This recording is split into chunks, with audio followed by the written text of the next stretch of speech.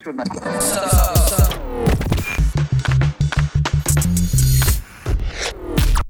to lay down some serious sound.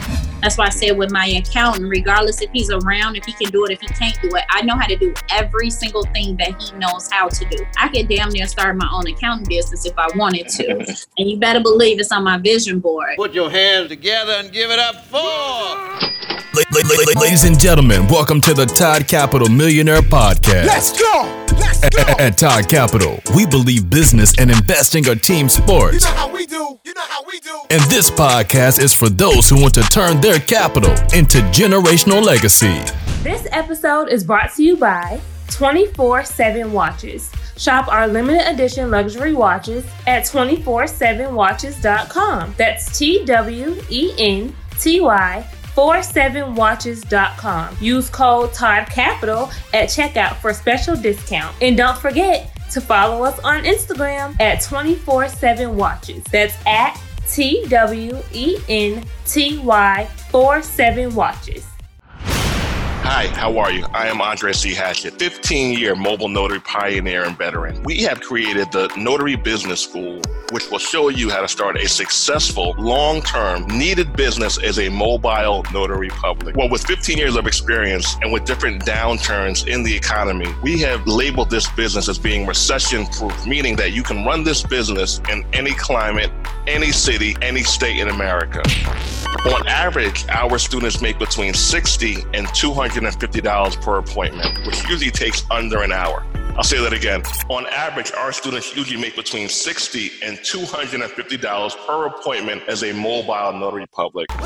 If you would like to enroll and save a few dollars, go to the website, MillyNotaryPromo.com. That is MillyNotaryPromo.com. Look forward to seeing you in class. Have a great day. Bye-bye.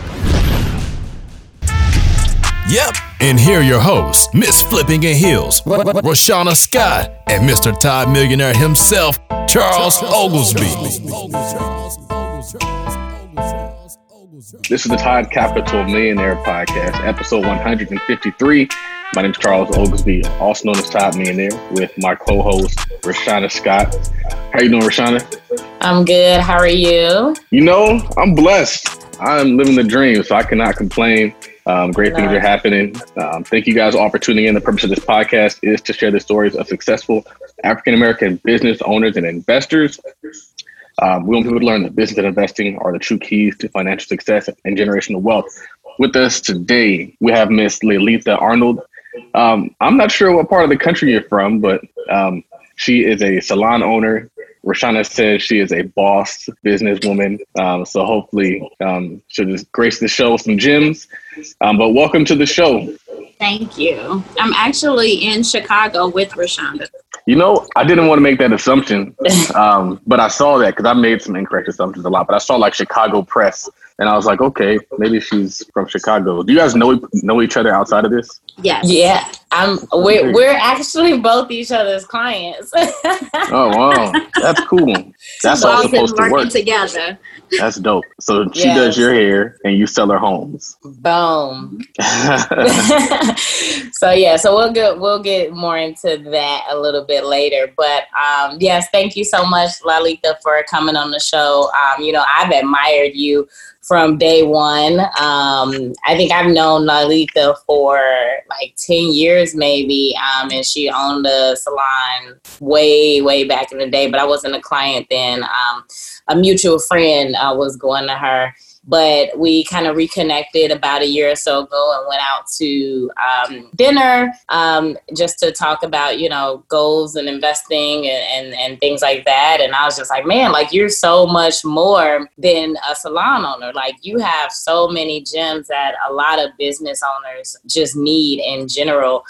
So I'm looking forward to diving into all of that today. So again, thank you so much for being here. But we'd like to start off with just telling us a little bit about who you are, your background, growing up, what that was like, because like I said, we're going to get into all the bossiness, but like, was that even inspired by someone along the line? And, just what that was like growing up. So I am from Inglewood, Illinois, Chicago.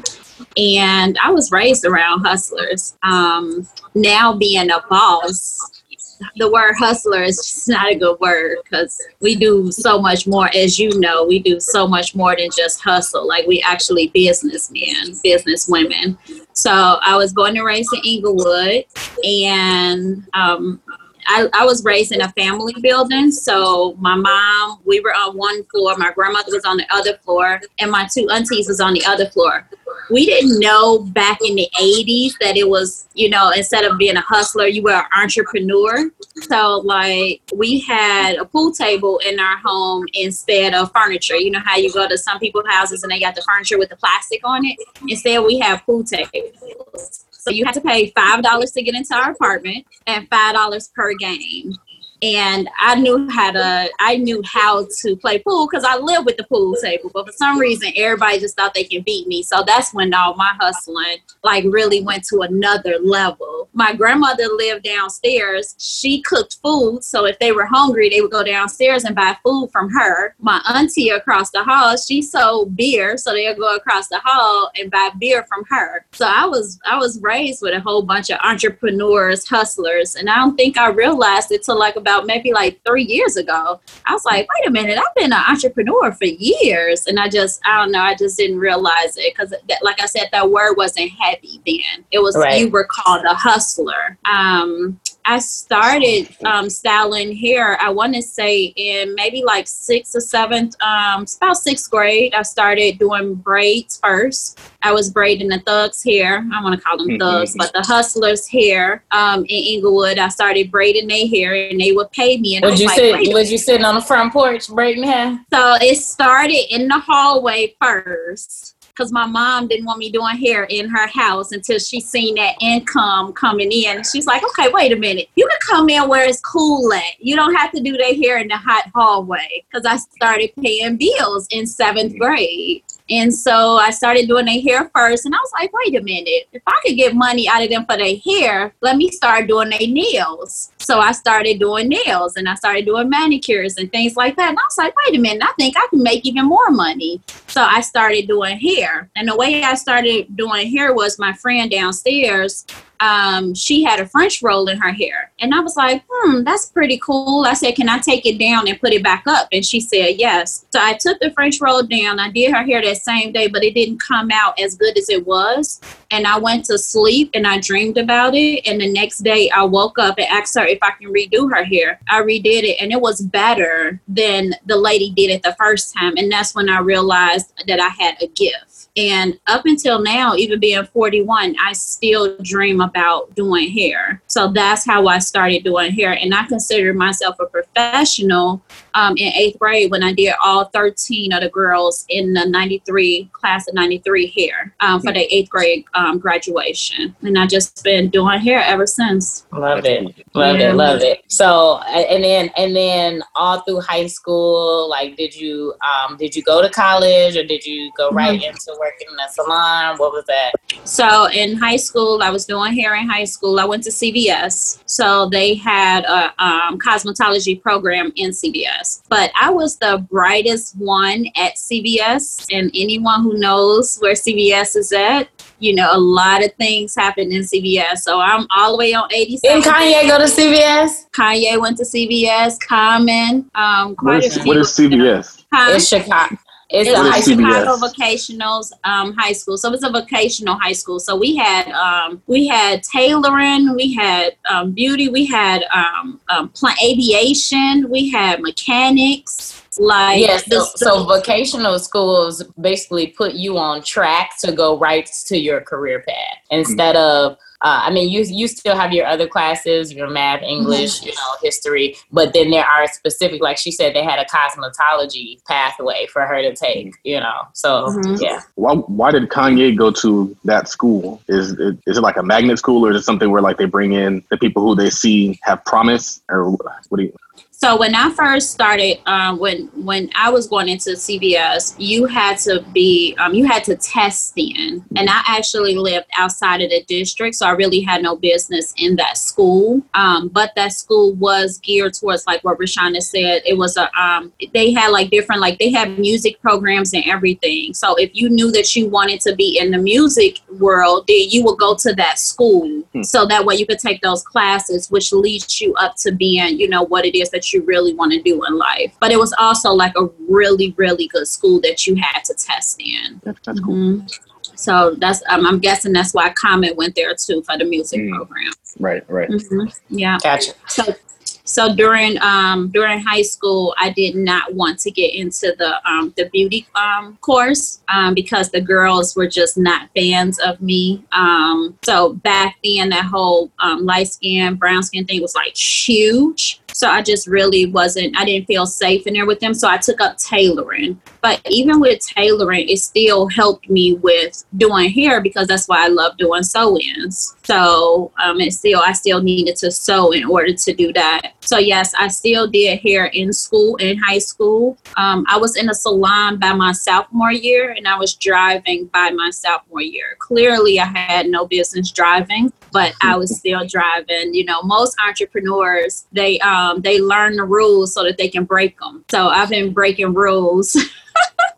I've been breaking rules for years now. So yeah, to answer your question, yes, I was doing hair in high school, and I was in a salon by my sophomore year. Yeah, wow. And I did work after that too. I worked at Blue Cross Blue Shield. I did go to school a couple of years. I wanted to be a defense attorney, so I worked at a law firm. But I don't know. I just still didn't feel full. So Blue Cross Blue Shield paid very well, but I found myself getting up in the morning doing hair, going to Blue Cross Blue Shield, getting off doing hair. And then I realized one day, wait, I make more money being a hairstylist than working at Blue Cross Blue Shield. But then I was still trying to follow my dream of wanting to be a lawyer. So I went to school a couple of times, and I dropped out a couple of times because I still wanted to be in the hair industry. And so I was just like, forget it. I'm just going to learn how to dominate the hair industry. So one thing that I guess I tell people is no matter how much money you make doing something, you tend to kind of run into a ceiling unless you start doing what you did, which is how you have your own salon. So I guess my question would be like, are you seeing more success now as a salon owner and bringing in people who are going to be, I guess, renting chairs from you or something like that, and also running your own business simultaneously? So my salon is set up pretty different. I do see more business the way that my salon is currently set up.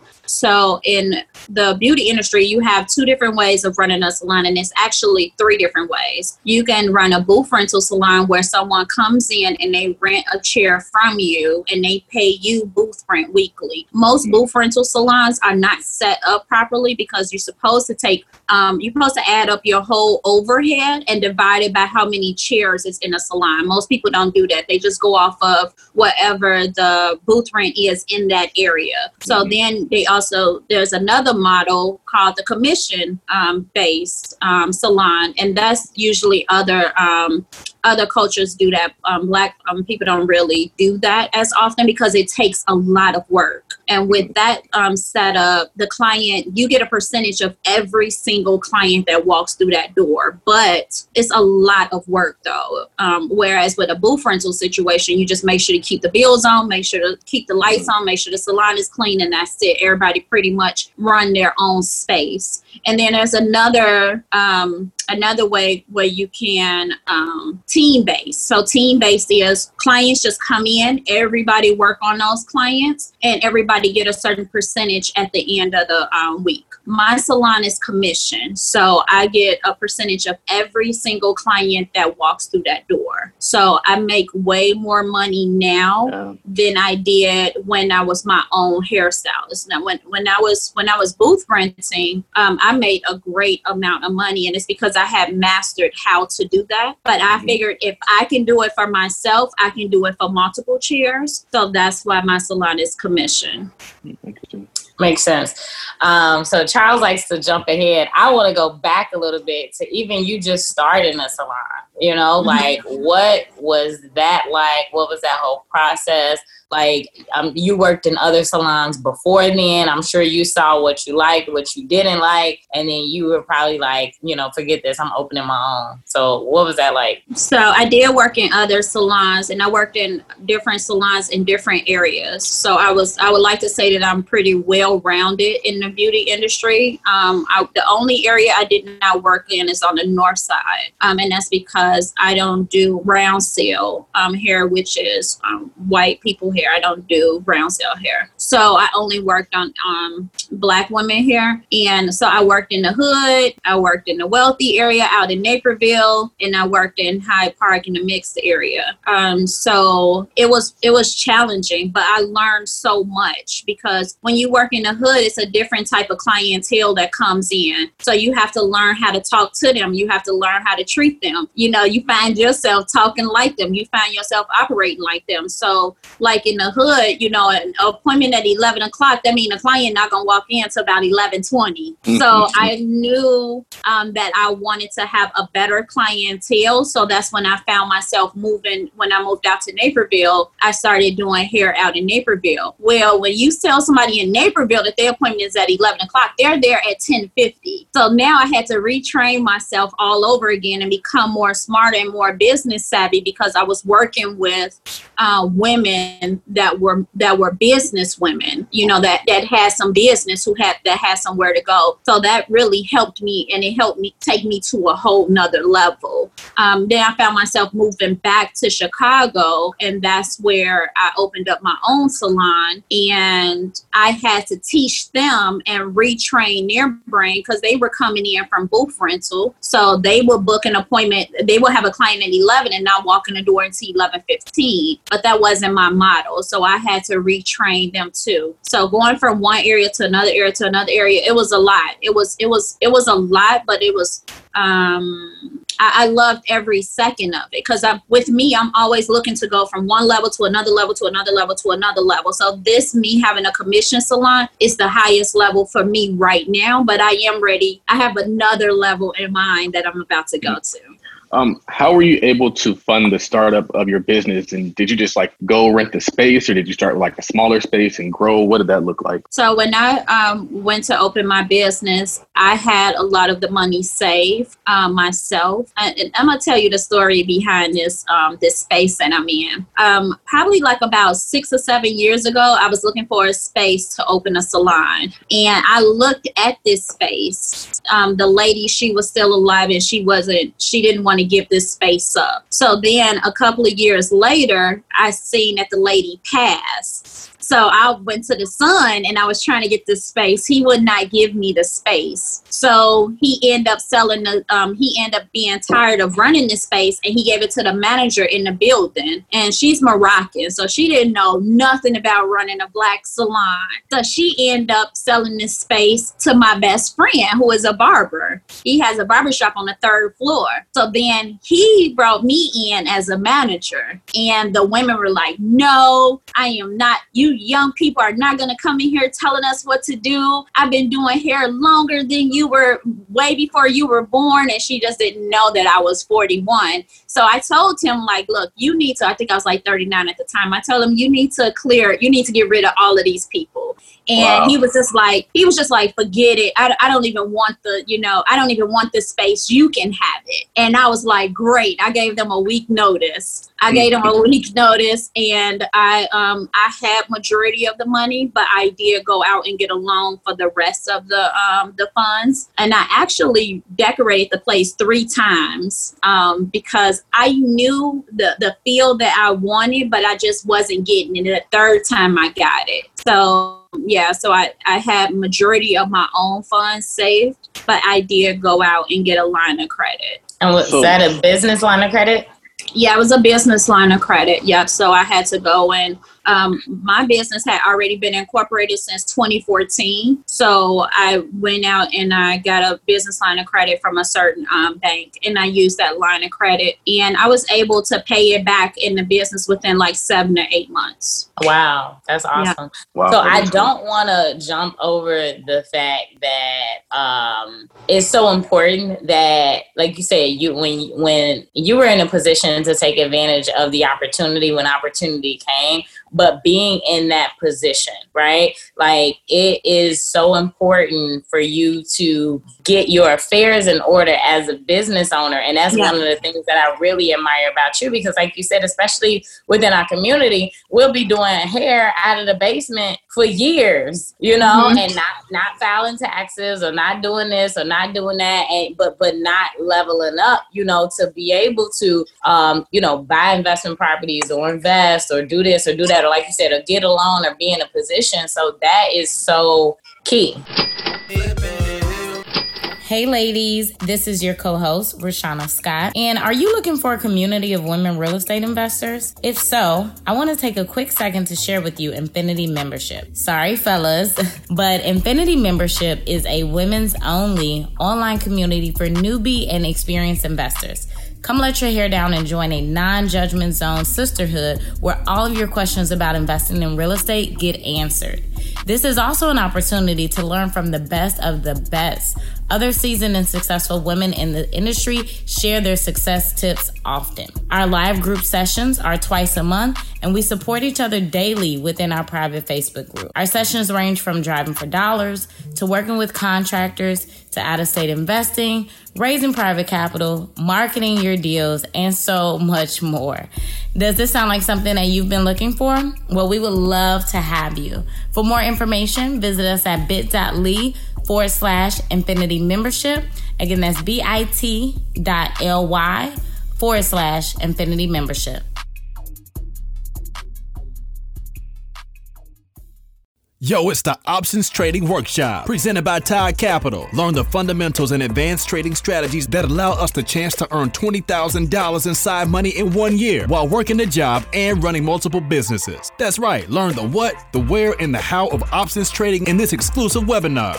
To find out more details, hit us up on the link in the bio, on Instagram at Partner with Millie, or on Instagram at Todd.Capital, or just head over to Gumroad.com/Todd Capital. Yeah, that's while I was doing hair before I got into this business mind, I lived day to day. I will make $700 a day. I would spend $600 in a day. I would make $1,000 in a day. I would spend 900 of that, or probably like the whole 1,000. I was spending the money as I was making it because I had that hustle mentality, and that's I'm sure it was a lot of cash too. Yeah, and that's why it really bothers me when entrepreneurs call themselves hustlers, because when you get into that business mindset, you are no longer hustling, because you know where the next dollar is coming from, but you also know that there's a chance you may not make that next dollar. So you start living in a way to prepare yourself to be able to take care of yourself just in case something happens. So you're no longer hustling. So so I would take my money and I would spend it as fast as I would make it. And now I'm at a place to where I don't spend like that. I make sure that my taxes are taken care of. I have no problem paying the IRS. One thing that I told you and that I practice every single day, I put myself in a position to where I never have to hear no. Like, no is just not an option for me. I make sure of that. So I make sure that I pay my taxes. I make sure that I pay myself every single week. While people are trying to hustle and find a way not to pay the IRS, or always trying to find their way around something, it's no way of getting around taking care of things properly. Because what happens is, you might be on the high for a minute, but you better believe it's all gonna come back to you.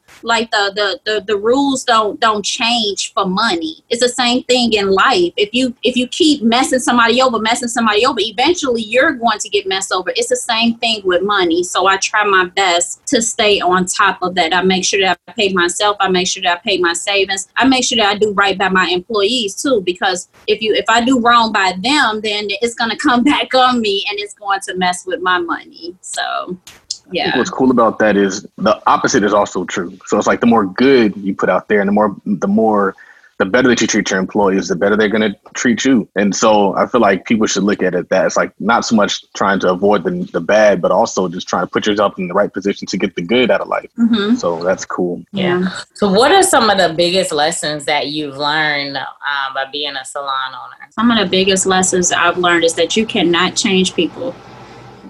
people have to want better for themselves. You can have this vision and dream for them all you want to, but if they don't see it for themselves and if they don't want it for themselves, you cannot change them. And those people you have to remove from your space immediately, because the more you try to do better, they're going to figure out a way to try to bring you down with them. Misery loves company. So if they're not in a good space and they don't see themselves getting into a better space and they don't want to be in a better space, they're going to do everything possible to bring you down in your face or behind your back. And that's a known fact in the beauty industry. So that's one of my biggest challenges that I've had.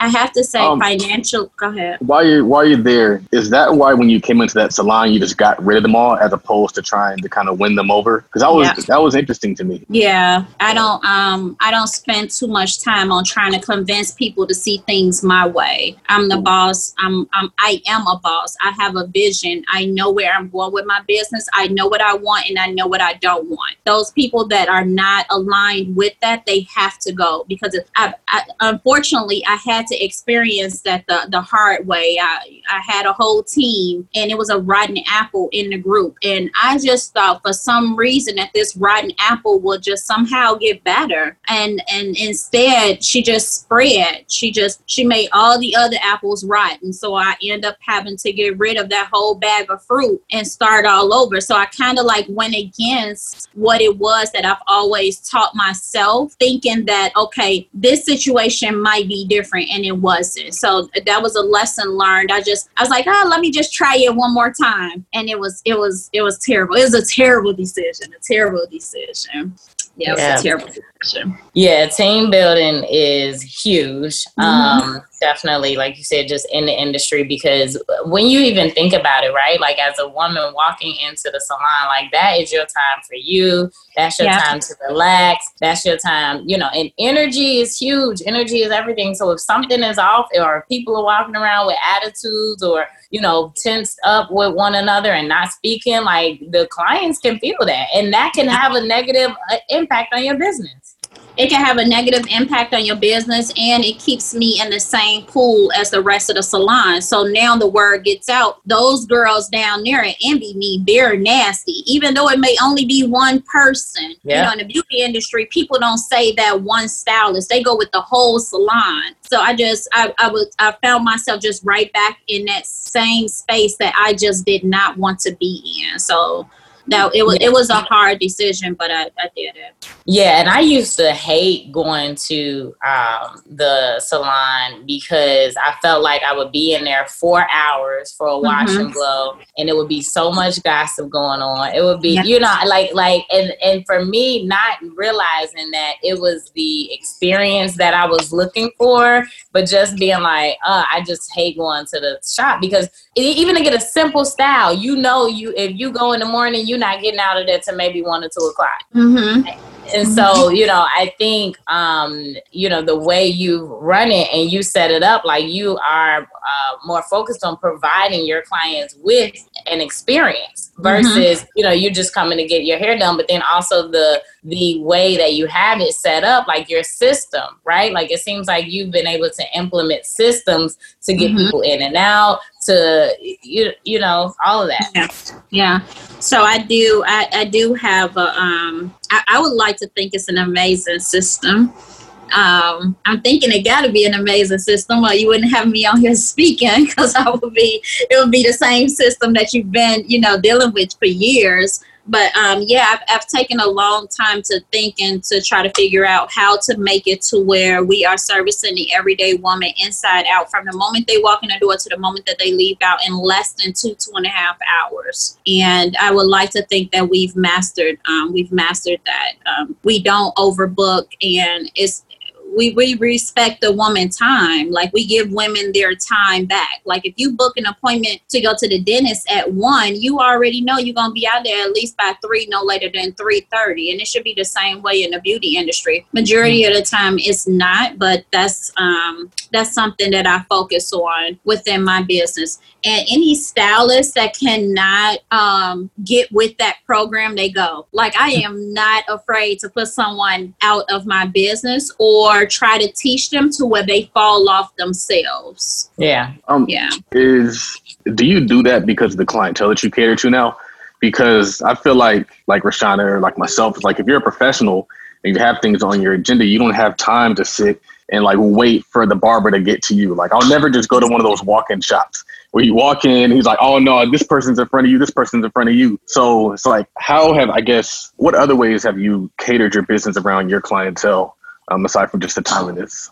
The other way I catered my business around my clientele is that I just really focus on the experience. Like when women come into a salon, they shouldn't, like Rashana said, they shouldn't have to hear gossip. They shouldn't. We should be able to have civilized conversations. And that's what we have. We don't gossip in my salon at all. So I make sure that they, that the clients have snacks and water and that the environment is nice. Majority of the time my salon is quiet, and sometimes it's a little too quiet for me, but it's so not about me. That's another way that I cater to the clients. That salon is not about me. The salon is about women like Rashana, like business women, and what it is that they want and what it is that they need. Sometimes women like her, they need peace.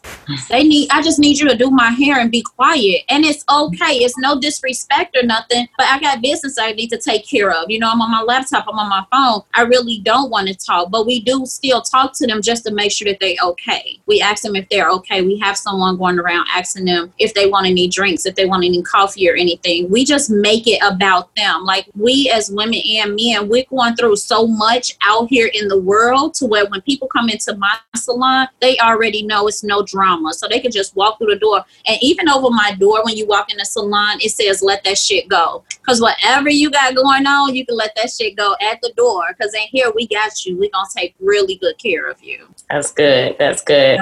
So I wanted to ask, I guess in the industry, there's a significant difference between a shop and a salon. What's that all about?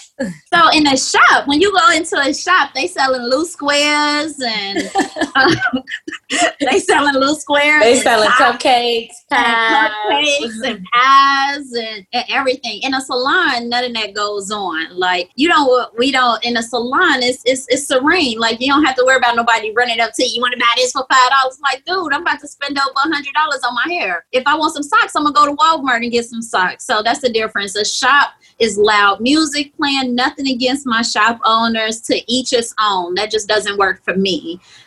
In shops, the music is loud. They probably got some food in there, like some fish, some fried chicken.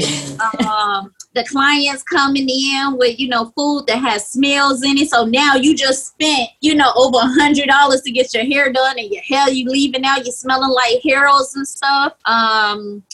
It's no coordination. Like everybody just on their own thing. Like you might see one thing in one chair, another thing in another chair. One person dressed this way, another person dressed this way. Whereas in the salon, it's just like it's a team. Like everybody is together. It's one band, one sound. Not, like I said, nothing against the shop owners. I've just worked in enough of them to where I know that that's not what I want. Like for example, I work at this one shop on 75th somewhere, and the lady, she had some grease in the kitchen because the salon was big. I guess they took like an apartment and turned it into a salon, so it still had its kitchen in the back. And I seen her bring in some grease, and I was like, "What are you about to do with this grease?" She said, "I'm about to fry some fish." I said, wait a minute, you about to do what? She said, I'm about to fry some fish. You got a problem with it? I said, I got like the biggest problem ever with that. Like, I'm about to shampoo these clients. Like, we cannot fry fish. She said, I'm going to do what I want to do. This is my shop. I want to fry chicken. If you don't like it, you don't have to deal with it.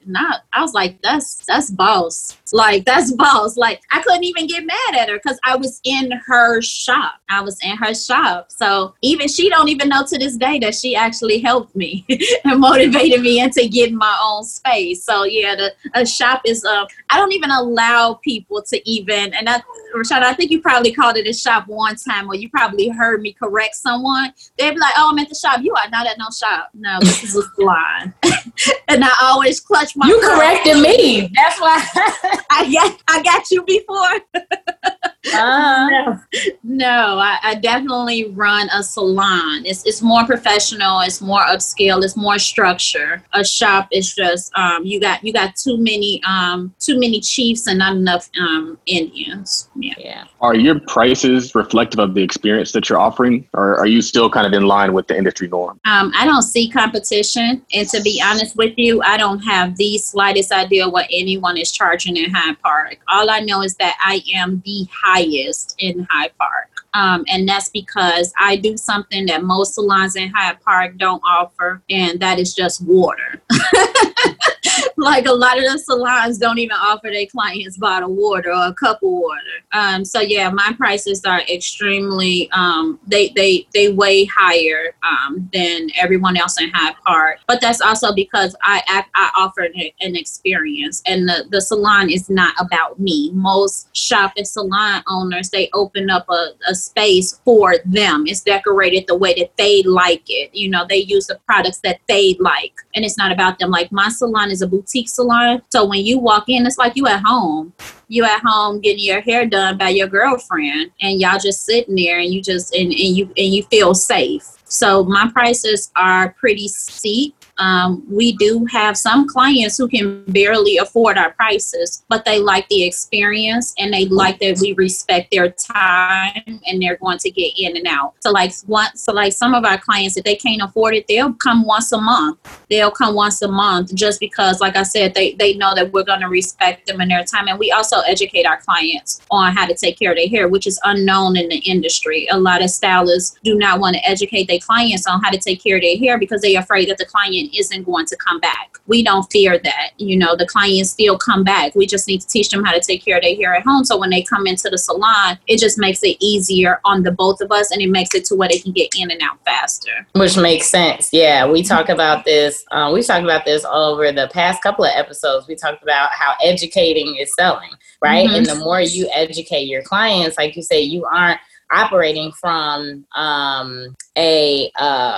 what's the word that I'm looking for? The opposite of abundance. You aren't operating from that mindset. Scarcity. Mm-hmm. Scarcity yes. mindset. Yeah, yes. You aren't operating from a scarcity mindset. You know, like you say, you are like, hey, I'm going to give you what I have because this not only helps you, but it also helps me for when and if you come back. And if you don't, that's cool. But, you know, at least take these tips and work on yourself. And I think you everybody wins, right? You win, the client wins. Like it's another one of those things about just being an entrepreneur, being a business owner. You realize that the more you give, the more it comes back.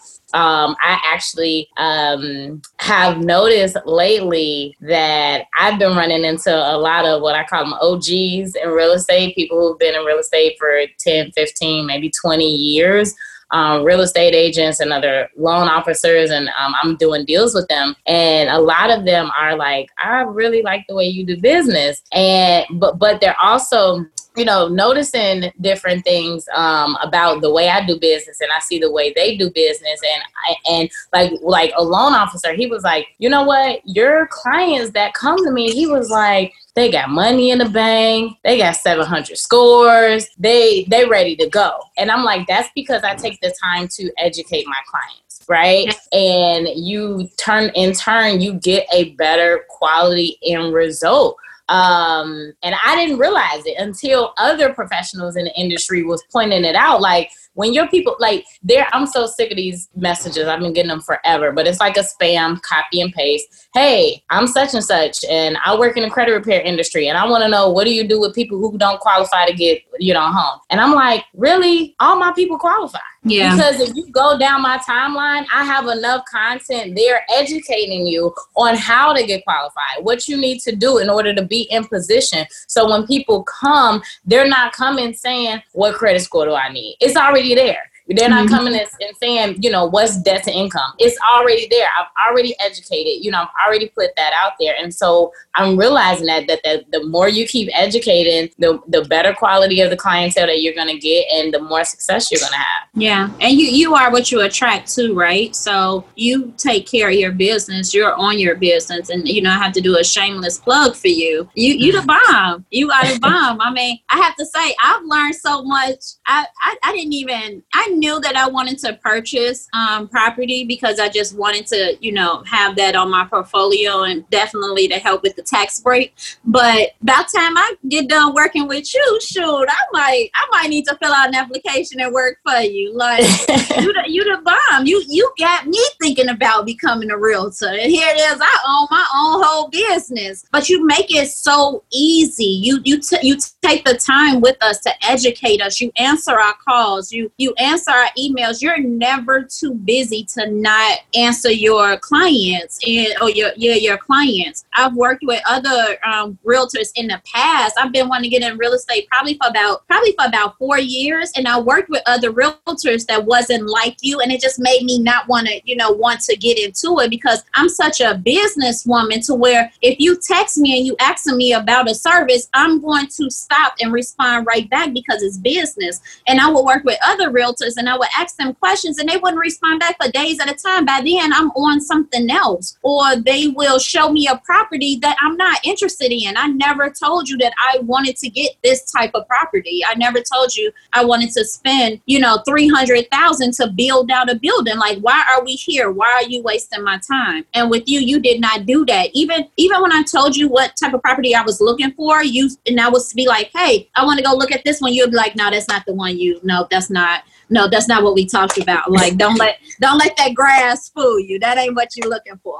So I appreciate that. And anybody who's thinking about working with you, they should definitely follow your page, like you said, because it's more than enough information on there. But they should definitely, I can't wait for us to do another one because you know how thirsty I am. I haven't even closed on the first one.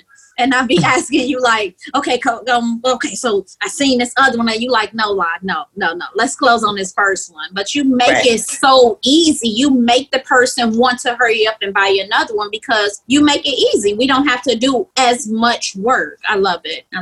Oh, thank you. Charles took a back seat there. Well, we had Right. Todd Consulter presents the Vending Machine Business Webinar. You can only have one job, but you can have as many vending machines as you want. This is your chance to see how we do business and how you can start your very own vending machine business. Avoid the mistakes we made and start winning. You'll be shown how we find, negotiate, buy, and manage our vending machine business, generating thousands per month, and how it has unlimited scale. To find out more details, hit us up on the link in the bio, on Instagram at Partner with Millie, or on Instagram at Todd.Capital, or just head over to Gumroad.com/Todd Capital. But getting back to you, thank you for that, really. But so what would you tell new aspiring salon people who want to open a salon, right? I would tell them to not do it. Not right now. A lot of people who want to open a salon, they just jump out and they go and open a salon. They don't have the slightest idea what they're doing. They think it's just really easy. I'm gonna go open a salon and I'm gonna rent out these roofs and I'm gonna charge this amount. And by the end of the month, they didn't even make enough to cover the bills. I think that they should definitely reach out to people like myself. I think that they should definitely take classes and educate themselves. First and foremost, I think they should have an accountant. I don't think no one should open a business without an accountant. Nobody. Those numbers, they come fast, that money come fast, and it leaves fast. And a lot of salon owners, they work in their business instead of working on their business. Like, there was even a time where I was working 6 days out of a week. And that's because I did not have control of my numbers. I didn't even know what my numbers were. I didn't even know how much money I needed to make to run my business at one point in time. And this was when I was in my suite, when I got my salon. By then, I knew exactly how much money. I definitely would not, for the new salon owners, I would not go into a space that I cannot afford myself. I had my very first team. I had to let go of my very first team because I brought a team of commission stylists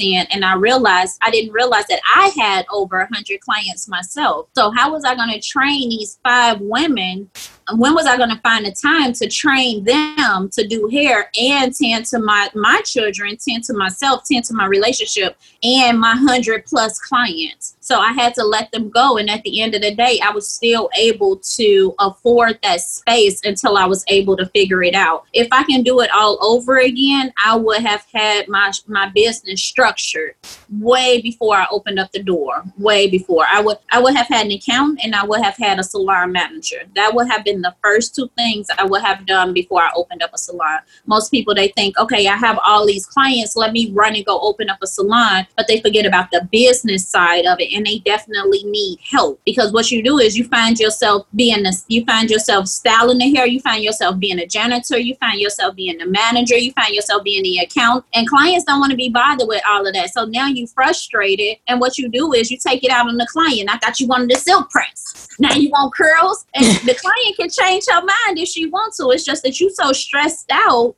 trying to run this whole business by yourself. Another thing that I would do too, before I open up a salon, I would read the E-Myth. I would read that book. I would read it from front to cover at least 3 good times. And if you're going to listen to it on Audible, I would listen to it 5, 6, 7, 8 times, because it just teaches you how to be the boss in your business. And most people, when they open up a salon, they are the technical person. They the janitor. They the manager. They not the owner at all. So that's what I would do first before I opened up a salon, if I was the people.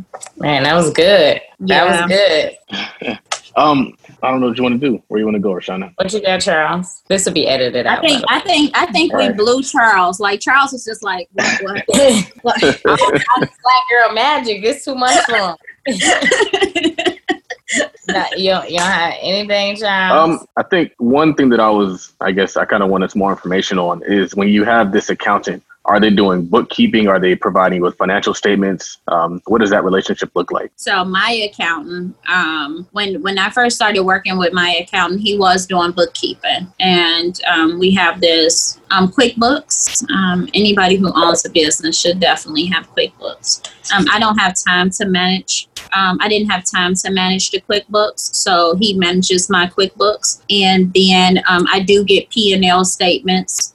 So I know exactly, for those who don't know, P&L statement, profit and loss statement. So I do get a statement every month knowing how much I made, how much I lost, so that I can do better the next month. He helps me when I'm about to hire someone else. He lets me know if it's in the budget or if it isn't in the budget. With me having a commission salon and me paying out, I have to also make sure that I'm bringing enough money in. And he also sets up my payroll. So I do pay myself. I do take the taxes do come out of my payroll before it hits my account. A couple of my stylists are W-2 employees, and a couple of them are contractors. So he makes sure that paperwork is together. So if a contractor needs like a 1099 form when they go to file their taxes, he's the one who prepares that stuff for them. How many hours, I guess, per month do you have him? Oh, I have him when I want him. So anybody that I work with, I build a relationship with them, and I make sure that they believe in my vision, and I believe in their business too. And I support them just as much as they support me, which makes it to where if I need them, they're okay with being there for me when I need them. So I don't do hours. It's just like with Rashana. She's there because I'm there for her. Like, I respect her. I respect her time. She respects my time. So if and when I do need her, it's not like on a hourly thing, or even like with my account, it's not like on an hourly thing, because I support them. I push them. I tell people about them too. So it's like a two-way relationship. So my accountant, I don't do like the whole hourly thing with him, because I bring clients to him, and I respect him, and I respect what he does. So if I do reach out to him, or if I do reach out to Rashana, they know that I'm not reaching out to them just to waste their time. It got to be about business. If La is calling your phone, it's something that's going to benefit the both of us. So my accountant, I don't do an hourly thing with him. I pay him monthly, and that's it. But I do take up a lot of his time, but it's because I need to know if these moves that I'm about to make is okay. Mm-hmm. Yeah.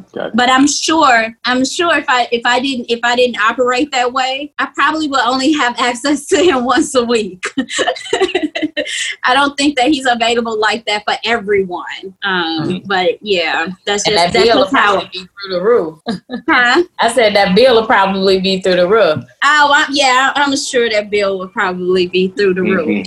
I'm sure, and he reminds me of it too all the time. But at the end of the day, like today, I sent him a couple of quick emails, and he was like, "Seriously, La, this is my day off." I said, "Great, so that means you got 12 hours to answer this email." But I mean, and one thing that you spoke to also, right? Because we have a lot of folks on here who are in real estate or who are investing, and it's the same thing that's universal across the board. Like in business, you have to build relationships. You want to build relationships so you can get your question answered. Like, yesterday I had to call 3 lenders. And, no shade to the other ones, but they weren't giving me what I needed in that moment.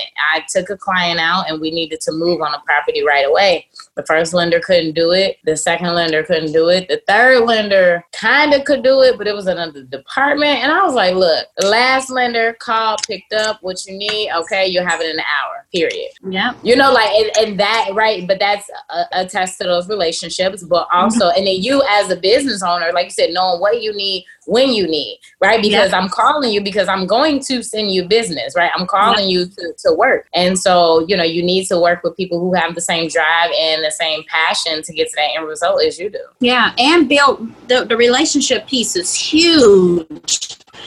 Me personally, I don't want 3 or 4 different accountants. I don't need 3 or 4 different realtors. I don't need 10 different people bringing me my products. I want to build relationships with people, like I said. So if I need them, they are there. If I need paperwork done, he gets it done. If I need a profit and loss statement, he prints it out. And most importantly, I still learn from you guys too. I can't do what it is that you do, but say like for my accountant, I still learn from him. So just in case something was to come up, I can still do it myself too. That's another problem. A lot of business owners, they depend so heavily on the people that they need, and they don't know how to do it themselves. I do know how to do it myself, but I don't have the time for it, and I don't want to make the time for it either. I want to pay him to do what it is that he does, but at the same time, if something was to come up, know that I can get it done myself too. Absolutely.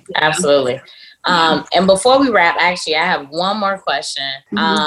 So do you sell, like, I used to go to salons that, they sold hair, they did this, they did that. Do you choose to sell like extra additional products in your salon and why or why not? Yeah, so I do retail in my salon. I'm actually in the process of starting my own product line. So I do sell products in my salon, and I do sell extensions in my salon. I don't sell anything online yet because it's just not about online yet. Like online is a whole nother beast, and I still want to focus on the people who actually walk into my salon and making sure that I have what they need and what they want. A lot of people are so focused on selling to the masses, and I need to take care of the people on the inside that's taking care of us. So I sell every single thing that is needed for that client. If just like you come in and you get braids, yes, we have stuff for your scalp. We got scarf. We got edge control. Oh, okay, you getting a silk press? Okay, we got wraps. We got brushes. We got the products that's needed. Oh, you getting a weave? Okay, we got the shampoo. We got the conditioner. We got the weave. We got the brush. We got the edge control. So yes, I try my best to have every single thing within my business that the clients need when they leave the salon. Once I've mastered that, then I will start working on things online. But right now, it's just really about training my team to where I can expand, which is my next move anyway. Yeah. You can't tell Charles that online ain't the way to go. Online sales. You know what's interesting is I don't really try to push my agenda on people in person. I'll push my agenda on Twitter. But when people tell me what they want to do, I'm just like, cool, I support that. That's what you want to do. I feel like she knows her business best, but there is a lot of opportunity on the World Wide Web. Yeah.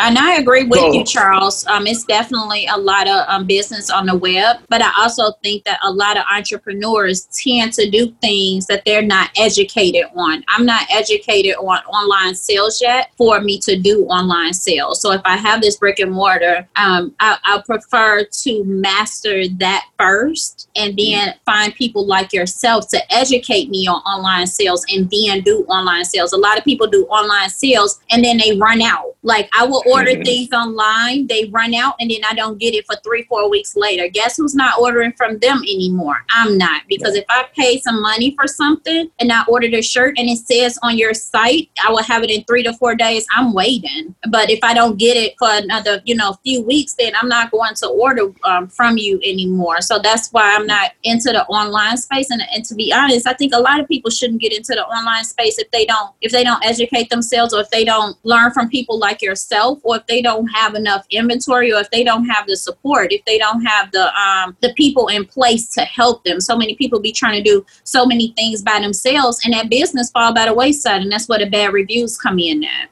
It's just my opinion. Yeah, that's just but I will reach out to you, Charles, when I am ready to the whole online so that you can teach me, because I need to be a beast at it. I can't half do it. Right. So one of the last questions that we ask is, who is somebody that you look up to and why? I look up to myself. I'm going to be honest with you. Can you give us a why on that? I'm always trying to outdo myself. You are definitely on my list now, because I am going to start the whole online sales soon. But I'm always trying to figure out a way to get better and better and better, to go from one level to another level to another level. I am about as resilient as a woman can be. I've been through more than enough, just like I'm sure everyone else has been through more than enough. But what happened was I took that pain and I turned it into a business. And even today, if I was to hit my toe on the edge of the bed, I would be so irritated. I'll start cleaning. Guess what? I'm still getting better. I didn't let that stop me. I didn't stop and sit there and nurse my toe that's hurting. I'm like, I'm gonna walk this off and clean up real quick, so that way I can be getting something done. So I just look up to myself. I've learned so much. I've learned more from myself than I think anybody was able to teach me. Now I'm in a space where I'm ready to learn from people like yourself and other people. But these past, I'm 41, but the past 40 years, I have to say, I look up to myself. No one was able to teach me the things that I taught myself those past few years. They can tell me about their experiences. I'm sure people went through the same exact things that I went through, but what I learned from it, no one could have taught me those things. So I look up to myself. Nice. Yeah. What is your favorite business book? We say business or real estate or personal development book. I know you already mentioned the E-Myth, so we can stick with that, or I don't know if you have another one.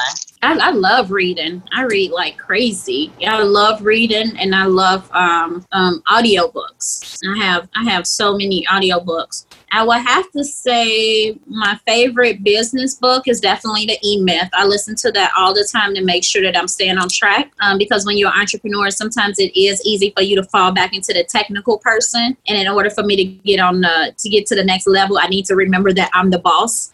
So I still listen to the E-Myth a whole lot. I read How Full Is Your Bucket? And it's just about making sure that you give, that people giving back to you, that they pouring into you as much as you pouring out to them. And I really have to pay attention to that and make sure that I'm surrounded by people that pour into me, because all day long I'm pouring into other people. I'm pouring into the clients. I'm pouring into my team. My team come in with issues sometimes, and I have to hug them and smile them and remind them, let that shit go at the door, because that's what it says over the door.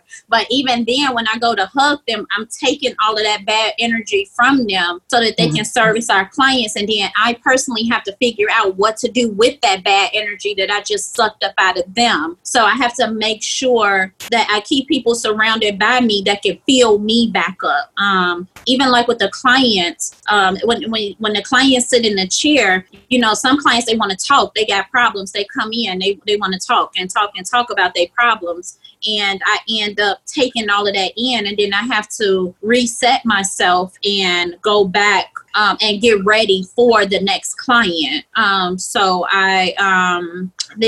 that's one of my favorite books is How Full Is Your Bucket? And like I said, I try to keep people around me that can fill me up because I'm so busy filling my clients and filling my team up. One more book that I really, really, really like and I listen to a whole lot is The One Thing. And The One Thing is it's just about making sure that you're doing that one thing that has a domino effect. So many entrepreneurs and a lot of people like myself that's visionaries, we tend to like move too fast. We tend to like jump ahead too fast and we forget to do the A through Z part. And the book One Thing, it teaches you how to do that one thing that's going to have a domino effect to where you can do everything. So I find myself having to listen to that book a whole lot because I'll be trying to do 5 things at one time.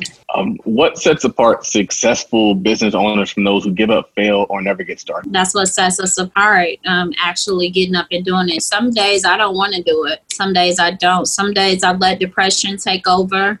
Some days I let boredom take over. Some days I lose track. Some days I tend to allow other people to control my mood. And I have to remember that I'm a boss and that I have to put that stuff to the side. Whereas other people who don't get it done, they just lay there. They just let the depression kick in. They let the depression tell them what to do. They let the laziness tell them what to do. They sit back and they wait on other people to do things for them. And that's their excuse for not getting things done. That's why I said with my accountant, regardless if he's around, if he can do it, if he can't do it, I know how to do every single thing that he knows how to do. I could damn near start my own accounting business if I wanted to. And you better believe it's on my vision board. But I think that that's the difference. Just actually doing it, just actually believing in yourself and having the drive to get up and do it. Just no excuses. I think that's the difference. You've used the term boss a few times. What does being a boss mean to you, and why is it important? Being a boss to me means that it's my responsibility to get things done. It's my responsibility to carry out my vision. It's my responsibility to get up and make it happen. That's what being a boss to me means. It means that I can do it. Of course, we have our team, we have our people around us, but like I said, at the end of the day, I can do it, which makes me a boss. I know how to teach other people how to do it. Within my salon, not only do I have a commission-based salon, but I'm also doing something that's unheard of. I'm teaching my team how to actually run the salon. I'm teaching them one step at a time. Whoever's ready for this, I teach them this. Whoever's ready to run the front desk, I teach them that.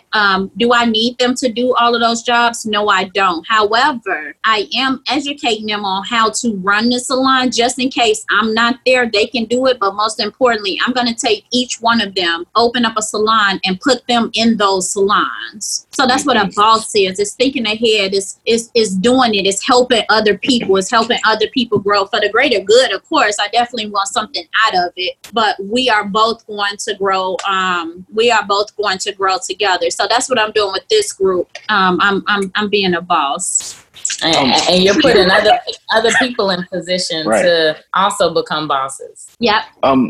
Speaking of projections and looking ahead, where do you see yourself and your business in 5 years? Which business? The beauty industry in 5 years? That's a good question. Well, let's just say, where do you see yourself in general in the next 5 years? Like, if you, perfect world scenario, you in 5 years. Me in 5 years, I would have a much bigger space, maybe 4 to maybe like 7,000 square feet. I will have a salon, a barbershop, a beauty supply, and a nail shop under the same model as Envy Me is right now, all under one space. I will have property in 5 years. I will have property in 3 different states that I love. Whenever the world opens back up, if things get back normal, I will have property here. I will have business here. Then I will want to go to Atlanta. I will purchase property there. I will have a business there. And then I will go to one of the Carolinas. I will have a property there and I will have business there. So yes, I love all 3 of these places, but I also will be making money from all 3 of these places. I'll be able to visit 3 of these places, vacation all 3 of these places, all while making money too at the same time. And writing it off. LA. And writing it off. That's why I'm gonna have the property in each one of those spaces. Yeah. So that's where I see myself in